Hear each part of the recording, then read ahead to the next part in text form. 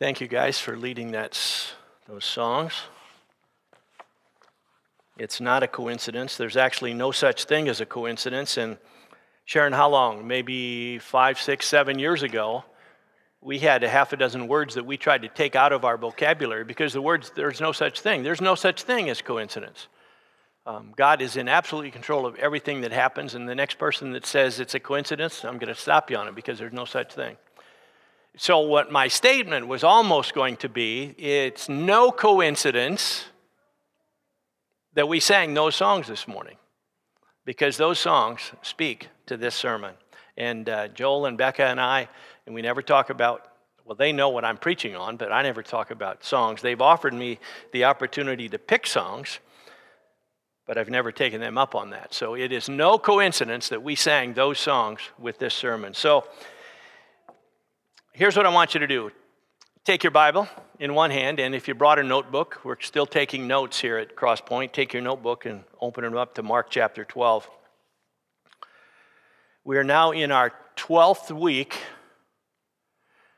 of working our way through the Gospel of Mark at the incredible pace of one chapter per week. Our goal in this, and I've said this before, and I'll probably say it again next week, our goal, our purpose, is not to get through the Gospel of Mark. That's not what this is about. Let me say that again. Our goal is not to get through the Gospel of Mark. Our gospel is to get the Gospel of Mark through us. That's two entirely different things.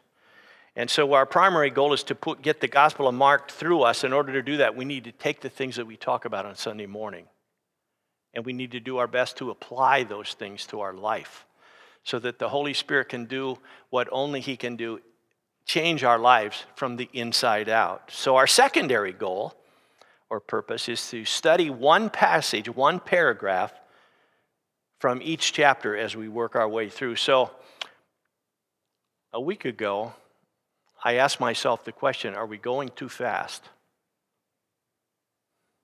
I don't want us to get ahead of ourselves.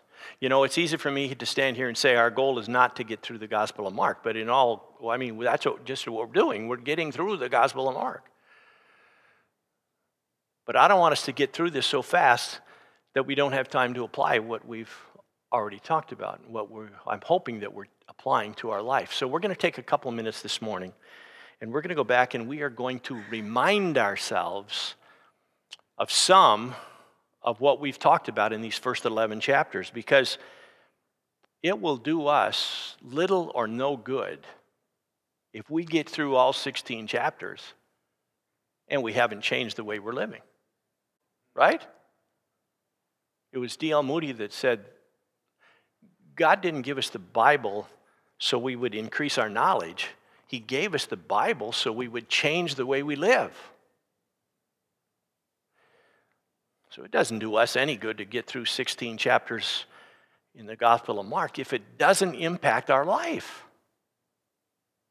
Now, we could take time right now, and we could have one at a time, everybody stand up and say, what have you gotten out of these first 11 sermons? We're not going to do that. We're not going to put somebody on the spot, but I just hope that each of us, including me, is searching my heart and trying to figure out, okay, now what is it that Mark has said that I want to apply to my life? So here's what I want us to do. Open your Bibles to Mark chapter 1. We're going to take 30 seconds on each of these chapters, so get ready. Mark chapter 1. In Mark chapter 1, Jesus is inviting these young men to come and be His disciples. All the way through last week, we have taken and given each chapter a name, and I encouraged you to write that new chapter title near verse 1 of each chapter. So when we were back in Mark chapter 1, we named this chapter, Come Follow Me. Remember, one of the principles that Mark uses repeatedly in his gospel is that Jesus did not do ministry alone. He always worked as a team. Turn the page. Go to Mark chapter 2. Jesus heals a paralyzed man. Jesus told this paralyzed man, your sins are forgiven, and you should have been there. You should have seen the way the Pharisees responded to that. Are you kidding me? These guys get all bent out of shape over any little thing, and their first question is, when Jesus said, your sins are forgiven to this paralyzed man, you know what their question is? Who can forgive sins but God alone? They give Jesus no credit for being the Son of God, that he is God in human flesh. And so what does Jesus say? He says to this man who's paralyzed, he said, "You're healed, stand up and walk." Now, you remember when we talked about this in Mark chapter 2? He wants the man to stand up and walk, not so that everybody there in the community can see that he's been healed. Jesus already knows he's been healed. But the Pharisees don't know it. The Pharisees don't know that when Jesus changes someone on the inside, it makes a difference how we act on the outside. So the chapter title we had there was "The Outside Always Reflects the Inside." The same is true for us. The same is true for me. When we claim to have a true relationship with the living God of all creation, when we claim to be in a right relationship with him through faith in Jesus Christ, it will change the way we live. And so for all those people out there, whether they're inside the Crosspoint building or they're outside the Crosspoint building, I have taken a strong hold on this the last 15 years. And I remain convinced to this moment that the only tangible evidence in a person's life, the only tangible evidence that salvation has actually taken place in that person's life, is if their life has changed. If there's no change, you're going to have a hard time convincing me you were in a right relationship with Jesus. Because when Jesus changes us on the inside, it makes a difference how we live and act on the outside. Turn the page, chapter 3. The Pharisees wanted everyone to obey all sorts of man-made rules. Jesus wants us to know there's more important things than obeying man-made rules. As important as those are, the most important thing, and he wants us to understand this, is that you and I are supposed to have a heart for people who do not know Jesus. Sometimes Christians fall into this trap. We are so busy trying to pat ourselves on the back for all the good we think we're doing, we just ignore that the whole rest of the world is on their way to hell, and we have no compassion. Nobody's sharing the gospel with them. As long as we can pat ourselves on the back or each other on the back, we think we're doing a good job. Our title was Having a Heart for People Who Need Jesus. Turn the page. Chapter 4. In this parable of the four soils, it's clear. It's very clear that not everyone on this planet, not everyone is going to put their faith in Jesus. And we need to remind ourselves that only those men and women, boys and girls, only those men and women, boys and girls who put their faith in Jesus, they are the only ones who are going to heaven. I've had it up to here. I've had it up to here. Every time I hear some news story about, let's just, grandma's looking down on us from up above. Are you kidding me? I know some of those stories, and I won't even give you names of celebrities. And these things say, well, they're looking down from, where do you get that?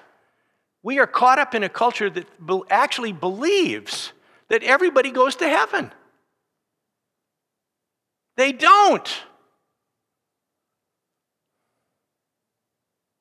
Okay, while I'm on this soapbox, here's another thing. I've had it with people telling me everybody's looking down from up above. What?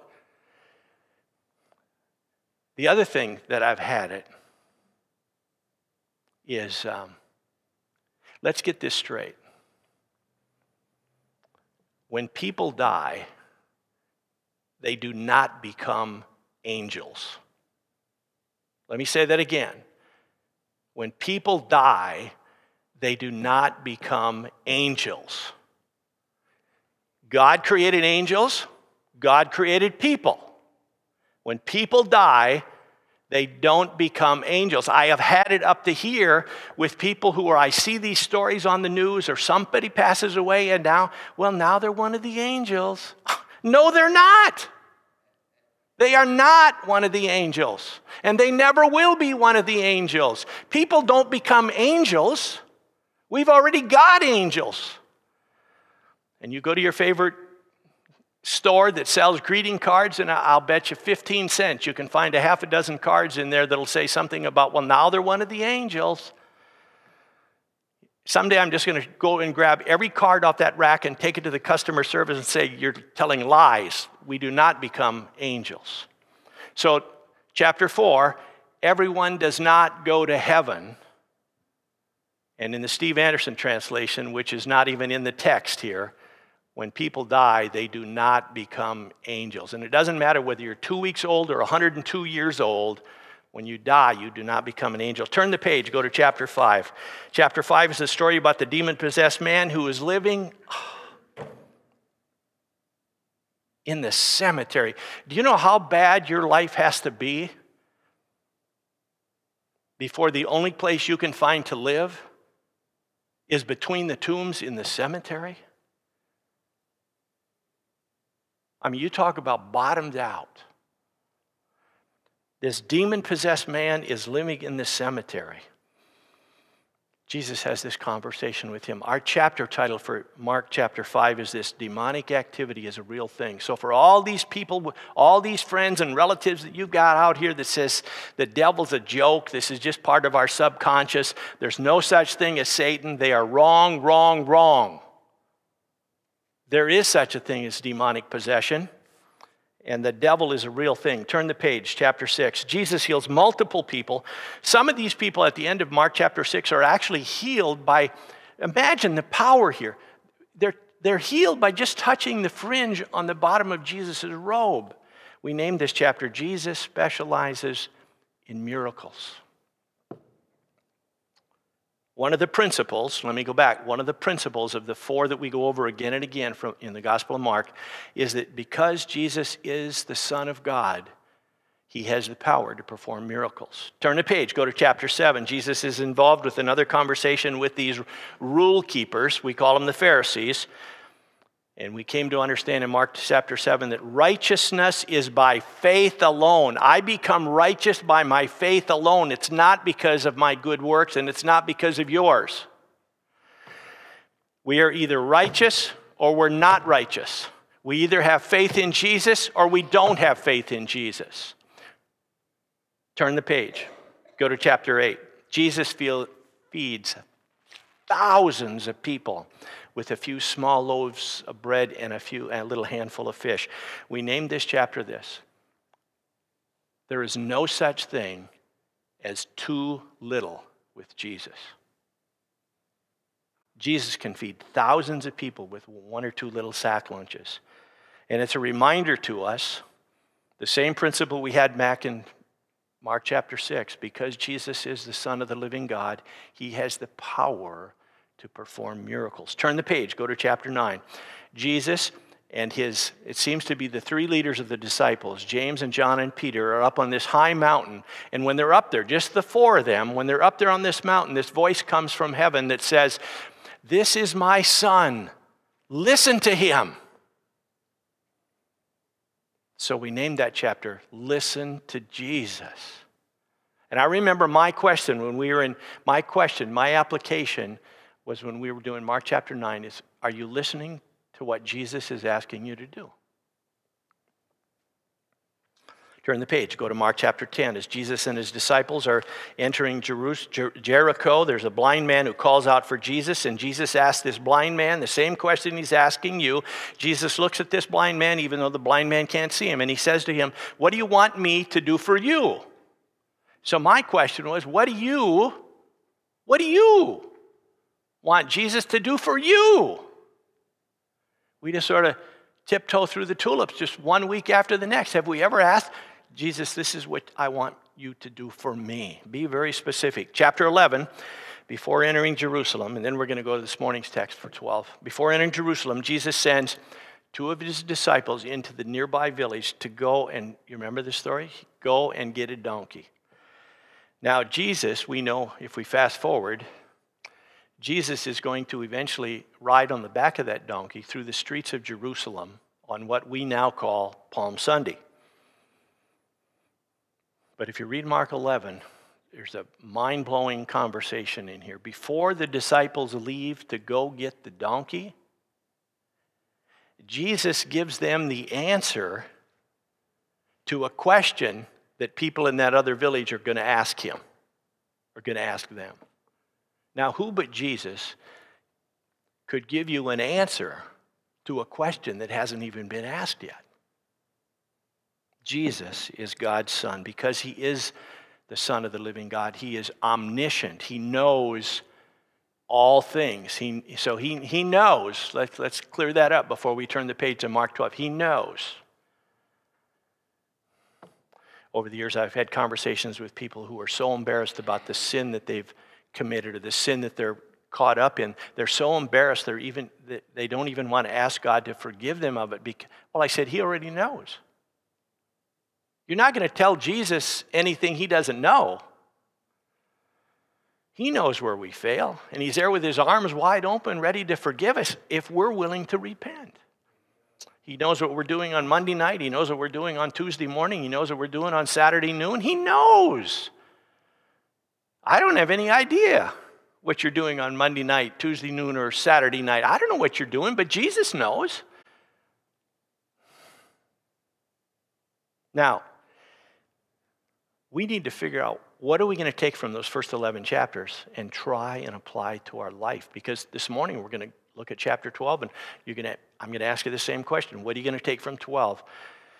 So let's turn the page. Let's go to Mark chapter 12, and I'm going to read one paragraph beginning in verse 28. Mark 12, verse 28. Now, some of your Bibles, everybody's Bible we all don't have the exact same Bible. I get that. But some of us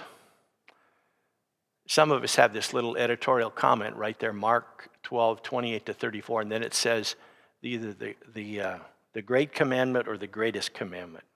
But let me read, beginning in verse 28. One of the scribes, and some of you probably have a Bible that uses the word teachers, and one of the scribes came up and heard them disputing with one another, and seeing that he answered them well, asked him, which commandment is the most important of all? Jesus answered, the most important is this, hear, O Israel, the Lord our God, the Lord is one, and you shall love the Lord your God with all your heart and with all your soul and with all your mind and with all your strength. The second is this, you shall love your neighbor as yourself. There is no other commandment greater than these. And the scribe said to him, you are right, teacher. You have truly said that he is one and there is no other beside him. And to love him with all the heart and with all the understanding, with all the strength, and to love one's neighbor as oneself is much more than all whole burnt offerings and sacrifices.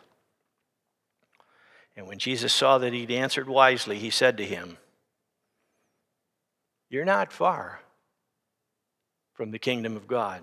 And after that, no one dared to ask him any more questions. So let's picture this. As the scribe walks up to Jesus in verse 28, he is probably already fully aware of previous conversations that Jesus has had that same day with two different groups. There's a group called the Herodians, and there's a group called the Sadducees. One conversation is in verse 13, the other one begins in verse 18. It seems to me, as we read through this chapter, that all three of these conversations, they seem to happen one right after the next in downtown Jerusalem. Look at verse 13, Mark 12, verse 13 and 14. And they sent to him some of the Pharisees and some of the Herodians to trap him. Now, some of you have a Bible that says to catch him in his talk. And they came and said to him, teacher, we know that you are true and do not care about anyone's opinion, for you are not swayed by appearances, but you truly teach the way of God. Is it lawful to pay taxes to Caesar or not?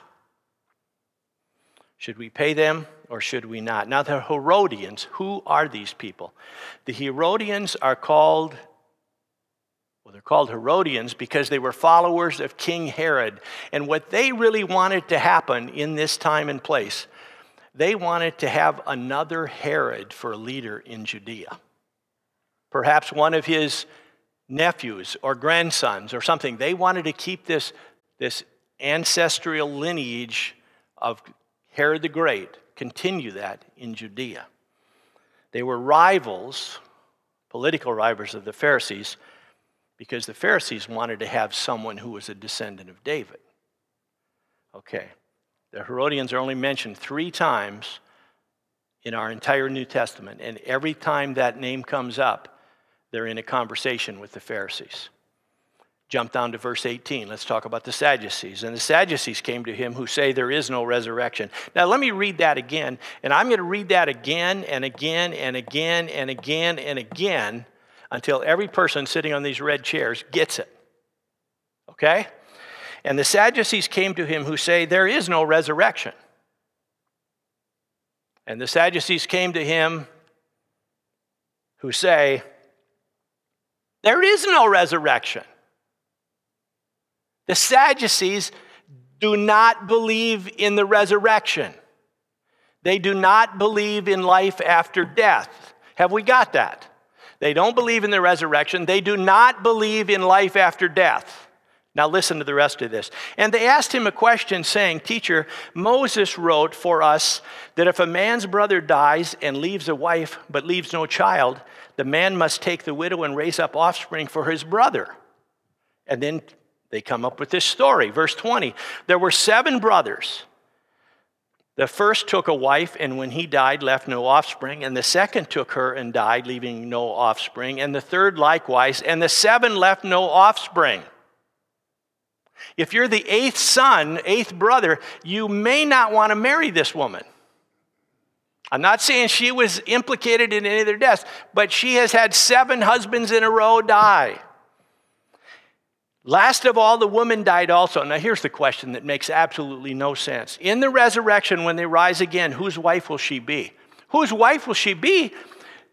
And Sadducees came to him who say, there is no resurrection. They don't even believe in the resurrection.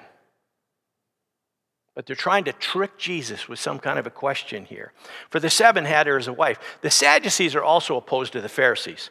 But they joined with the Pharisees in order to persecute Jesus. And when they questioned Jesus about the resurrection of the dead, you know what Jesus told them? You don't even know what you're talking about. That's the Steve Anderson translation. Turn with me to Matthew 22:29. This is what Jesus told these Sadducees. Matthew 22:29. But Jesus answered them, you're wrong because you neither know the scriptures nor the power of God. The Steve Anderson translation for that is you don't even know what you're talking about. You know what this is like? I know exactly what it's like in, what year is this? 2019. If Dominic and I drive to Minneapolis tomorrow and we stop at the Target Field and we go to the ticket office and we say, we want to buy tickets for the Minnesota Vikings Super Bowl. They're not even going to the Super Bowl. That's what this is like. We're asking about something we don't even believe in. And after that game last Sunday, it's over. Okay?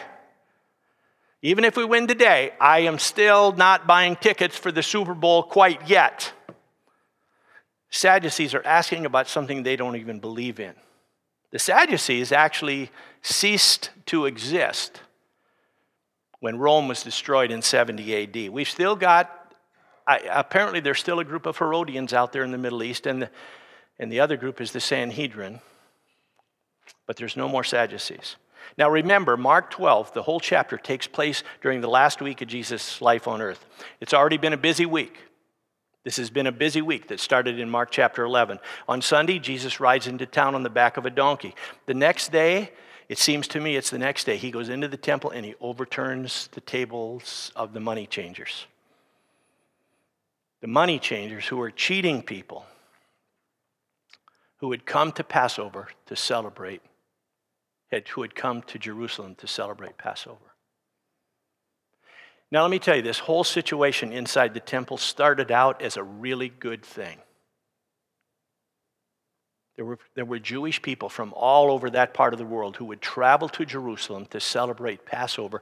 And when they got to Jerusalem, they had to sacrifice an animal and sprinkle that blood on the altar. Now, if they had to travel from 100 miles away or 500 miles away, whatever it was, up until a certain point, they had to bring that animal with them. But somebody came up with this idea, well, why don't we just make lambs, particularly, available in the temple, and when you get to Jerusalem, you can just stop into the temple and you can buy one. It's a lot easier. We can go to the work of gathering all these lambs. Well, what started out as we'd almost call it a ministry to fellow Jewish people, but it got out of hand. And the people selling these lambs realized, hey, we can pick up a little money here. These people get to Jerusalem, they need a lamb. Instead of charging them $1, let's charge them 10. What are they going to do? Go walk back 100 miles? Let's charge them 20. It got way out of hand. So when Jesus goes into the temple to tip over all these tables of the money changers, that's why, because these money changers have all gone from being involved in a ministry that was actually helpful to now it's nothing more than a profit gimmick where you'd come and you'd be forced to buy one of our lambs. So that's all taking place in this last week. And then perhaps, as we tracked this last week, we're not always sure where one day starts and the next one ends and the next one starts. But maybe it was the next day when Jesus goes back into Jerusalem in Mark 12 and he's confronted by both these Herodians and the Sadducees. The Sanhedrin is willing to do whatever it takes. Sometimes you'll see that in a football locker room. We're going to do whatever it takes.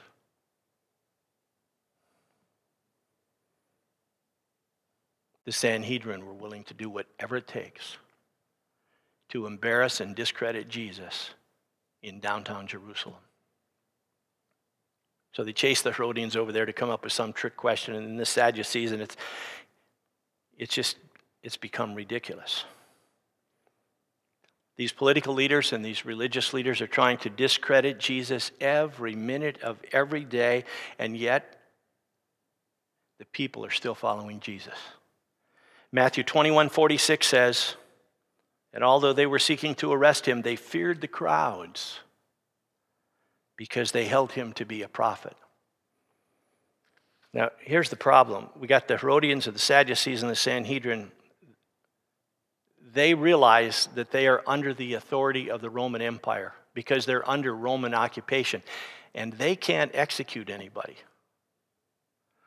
If they try executing anybody, Rome is going to come down on them hard. So what they need to do is they need to convince the Romans that Jesus is a threat to Caesar.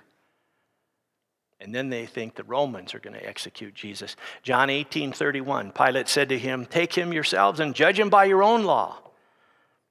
And the Jews said to him, "It's not lawful for us to put anyone to death." So they've got to figure out a way. We can't put Jesus to death. You've got to do it. With one last chance, one last try, they send this scribe in verse 28. And one of the scribes came up and heard them disputing with one another, and seeing that he answered well, asked him, Which commandment is the most important at all? See, there's 613 commandments. He's not talking about the 10. He's talking about the laws of Moses. There's 613, and if you're a good Pharisee, you have every one of the 613 memorized.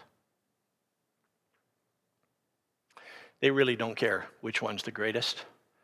It's all a false religion. What they care is which are the top one or two that I really need to obey, and which are the 400 or 500 that I can just sort of ignore and still expect to get to heaven. That's what they're really asking.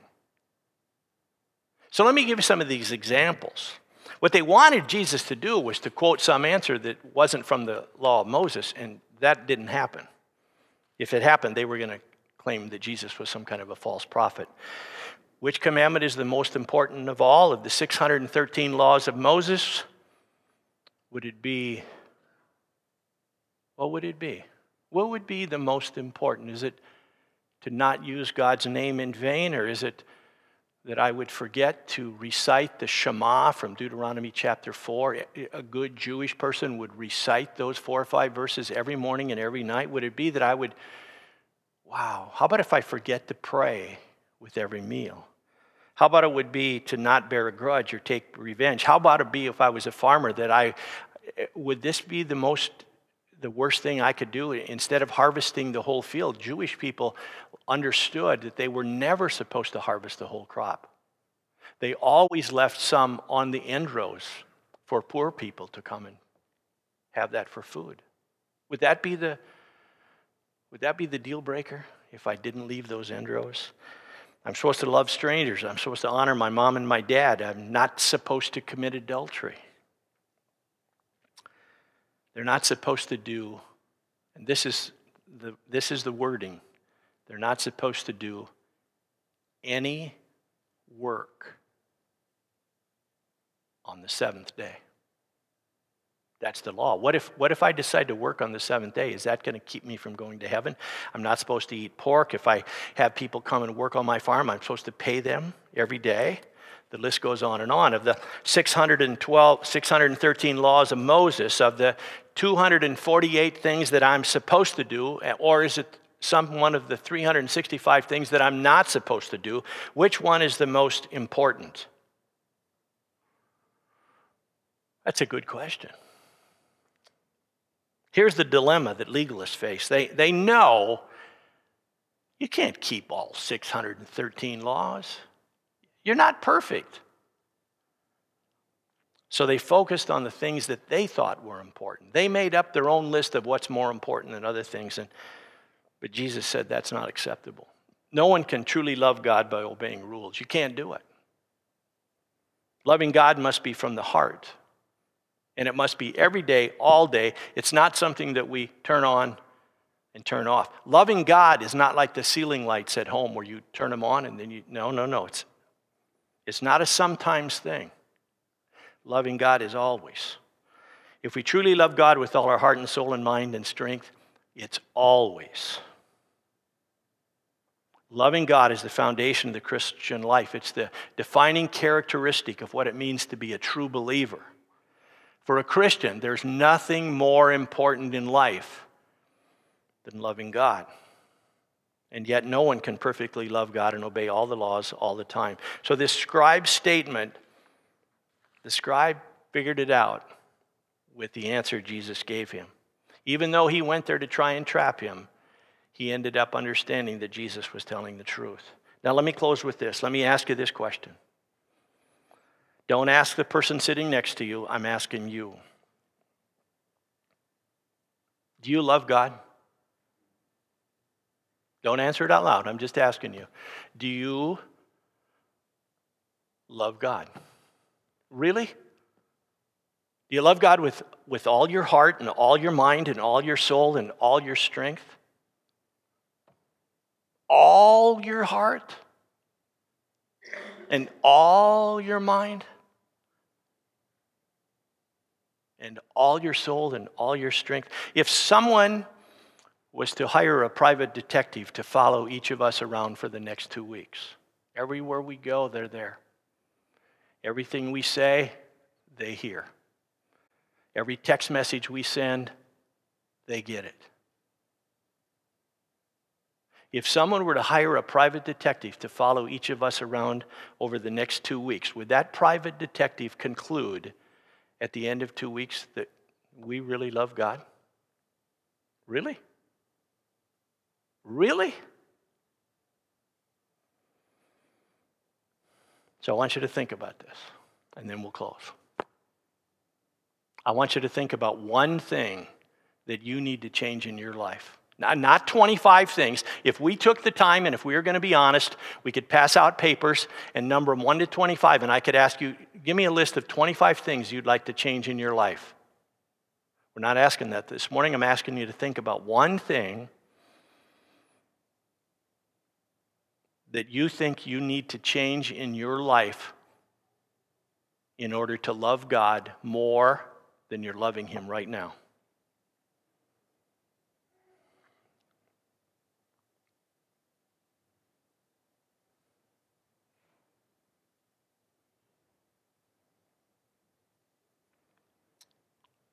And then when you're done thinking about that, whether it's today or tomorrow, do your best to figure out how you can take that plan of action and make it a part of your life. Our chapter title for Mark 12 is Loving God. Now, your assignment for next week, if you choose to accept it, is Mark 13. Let's close in a word of prayer, and when we're done praying, the ushers are going to take this morning's offering. So let's pray together. Dear Heavenly Father, we thank you that you have allowed each of us to live in a place and in a time where we have easy access to your word. And God, we thank you for giving us the faith to believe that this word is true. And God, for having us already, many of us, over multiple times have experienced you through the ministry of the Holy Spirit at work in our life. I ask that you'd be with all of us, every man and woman, boy or girl in the room this morning. I ask that you'd be with us. Give us the desire to make even one change in our life that would better reflect that we love you. Give us the courage to make those changes and the encouragement, Lord, to do so. And we ask, Lord, that you take this offering. We thank you that you've given us above and beyond what we need. We ask that you would help us to continue to be good stewards of these gifts we're about to receive. And we thank you for each gift and each giver. In Jesus' name we pray. Amen.